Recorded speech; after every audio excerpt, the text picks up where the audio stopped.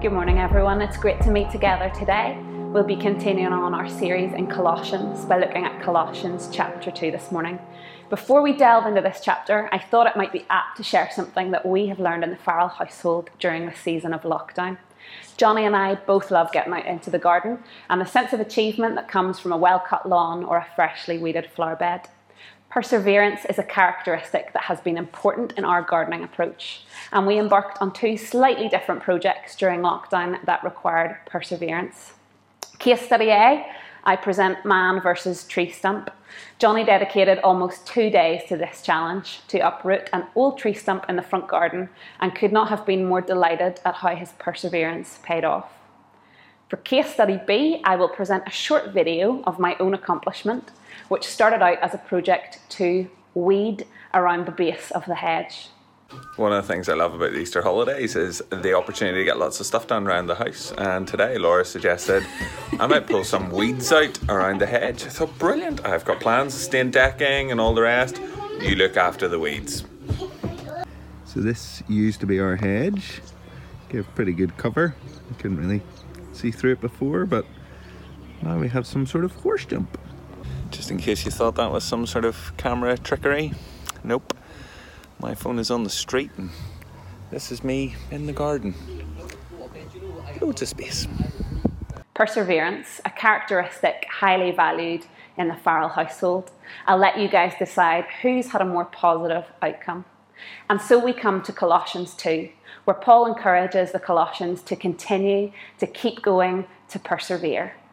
Last week, Johnny set the context for some of the challenges facing the church at Colossae, where others, whether inside or outside the church, were teaching that Christ was not enough.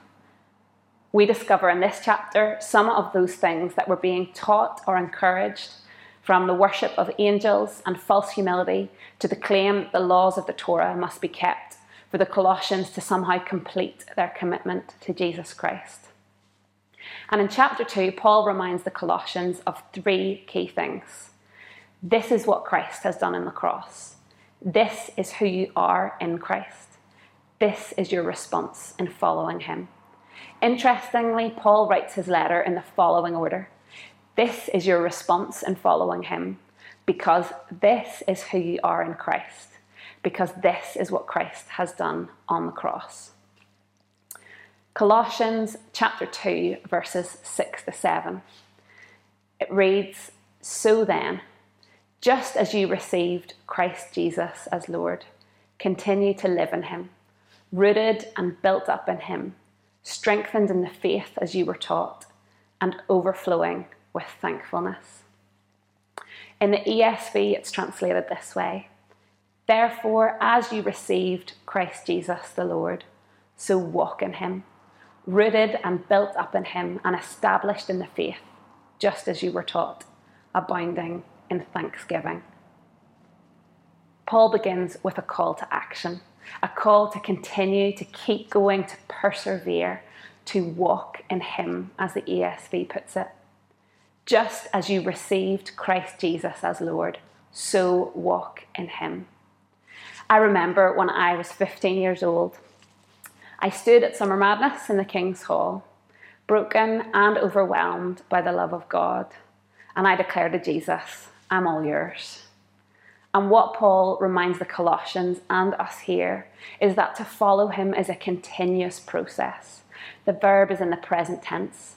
To walk in him is both that day I received Jesus at first, all those years ago at Summer Madness, and a combination of all those steps I have walked through the journey of being a Christian over the past 19 years. And it's also all the steps that I will continue to walk. Paul uses this analogy of motion: downward, upward, outward. We are to be rooted downward, built up upward, and overflowing outward. Roots represent something that is underneath, the unseen but essential part of a tree or plant that grow down and make it possible for them to flourish. There are other times in Scripture where we as people are likened to trees. Psalm 1 verse 3, "Blessed is the man whose delight is in the law of the Lord. He is like a tree planted by streams of living water, which yields its fruit in season, and whose leaf does not wither. Jeremiah 17, verse 7 to 8. But blessed is the man who trusts in the Lord, whose confidence is in him. He is like a tree planted by water that sends out its roots by the stream and does not fear when heat comes, for its leaves remain green, and is not anxious in the year of drought, for it does not cease to bear fruit. What are the unseen but essential parts of our walk with Jesus that make it possible for us to grow? Do we delight in the law of the Lord? Do we trust in him? Do we allow our faith to grow deeper through prayer, worship, meditating on the Word of God? Secondly, Paul uses the idea of being built up, an architectural metaphor conveying the idea of something that is above ground and therefore seen. As we live our lives, do we reflect the teaching of Jesus and put it into practice? In Matthew 7:24, Jesus says, "Everyone who hears these words of mine and puts them into practice is like a wise man who built his house on the rock." He has just finished teaching the crowds what we call the Sermon on the Mount. Fasting, giving, not judging others, loving our enemies, to name a few. Are these the things that characterize our lives and show the rest of the world what following Jesus looks like? Finally, Paul encourages the Colossians to overflow with thankfulness, or as the Message puts it, let your living spill over into thanksgiving. Living out of a place of gratitude is a choice. I remember one day God using a close friend of ours to challenge an attitude of complaint that I had allowed to grow in me. Our friend, who has terminal cancer, shared that he started each day by thinking of all the things he wanted to thank God for. I repented, and the next day before I got up, I thanked God. Just like the Colossians, we can overflow only when we are rooted and built up in him. In Colossians 2, verses 8 to 15, Paul talks about who we are in Christ. Paul has declared the call to action right from the get-go, the response that he encourages the Colossians to take in following Jesus. Walk with him, stay rooted, be built up, overflow. In verses 8 to 15, he then speaks over the church who they are in Christ. He addresses their identity as believers, and what he says to them is just as important for us as believers today. This is a summary. Don't let anyone take you captive. In Christ, you have been given fullness. You have been circumcised, which means to put off that old sinful nature. You have been buried with him in baptism. You have been raised with him through your faith in the power of God. You have been brought to life. Paul reminds the Colossians, you are alive and you are free. This is who you are in Christ. This is who we are in Christ. And this is only made possible because of the work of the cross. In Colossians 2:13 to 15, Paul is declaring here that the cross is enough. And it reads, when you were dead in your sins and in the uncircumcision of your sinful nature, God made you alive in Christ. He forgave us all our sins, having cancelled the written code with its regulations that was against us. He took it away, nailing it to the cross. And having disarmed the powers and authorities, he made a public spectacle of them, triumphing over them by the cross. Paul makes it very clear that Jesus both cancelled the written code and disarmed the powers and authorities. So what does that mean? The written code, the imagery here used is that of like an arrest warrant, or the charges that would be received in a courtroom. By cancelling the written code, all that stood against us, all that condemned us, all that separated us from God, it was overcome by Christ's death. And anyone who has received Jesus Christ as Lord is therefore forgiven and free. Jesus also disarmed the powers and authorities. By this, Paul meant both the spiritual powers of darkness and their earthly representatives. The imagery here is of a victory parade. When a city surrendered to a victorious general at that time, the conquerors would stage a victory parade and display their conquered enemies.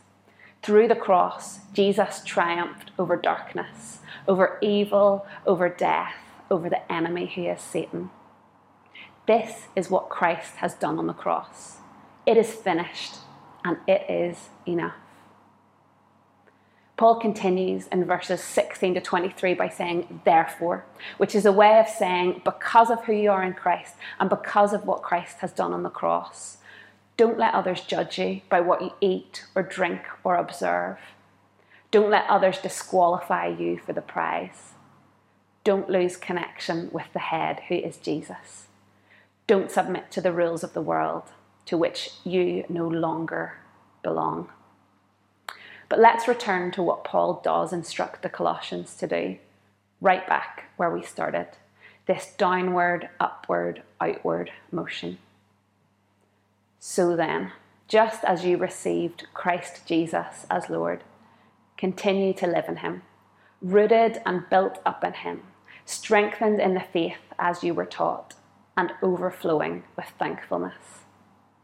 Stay rooted, be built up, overflow. So as we reflect on what we could take away from this morning, I'd like to suggest a few things for us to think over. First of all, this idea of downward. As we reflect on how to stay rooted, what are the unseen but essential parts of our walk with Jesus that make it possible for us to grow? How can we take time to delight in the law of the Lord, to be still, to pray, to worship, to meditate on God's word? Upward, as we are built up in our faith, what is it that we want others to see in our lives that will point them to Jesus? Forgiveness, generosity, kindness, love for an enemy. And outward, the message says, let your living spill over into thanksgiving. I'd like to finish with a simple challenge, to start each day by thanking God for who he is and what he has done. Stay rooted, be built up, overflow. Let's pray. God, we thank you this morning for what Jesus has done on the cross. Thank you that it is finished and it is enough. Thank you, God, that we are free and we are alive. And God, I pray that you would help us to live out of that place of knowing who we are. I pray, God, would you help us to grow roots that go deep down into your love, that we would be built up and live out of a place of knowing you and knowing that we are loved by you, God. And I pray that your love would continually transform us, change us to be more Christ-like, God, so that the way that we live would point other people to you. God, thank you for your grace. Thank you for your forgiveness. Thank you for your kindness to us this morning. And I pray, Father, as we start each day, would we start it out of a place of gratitude, of knowing how good you are, how faithful you are. In Jesus' name we pray. Amen.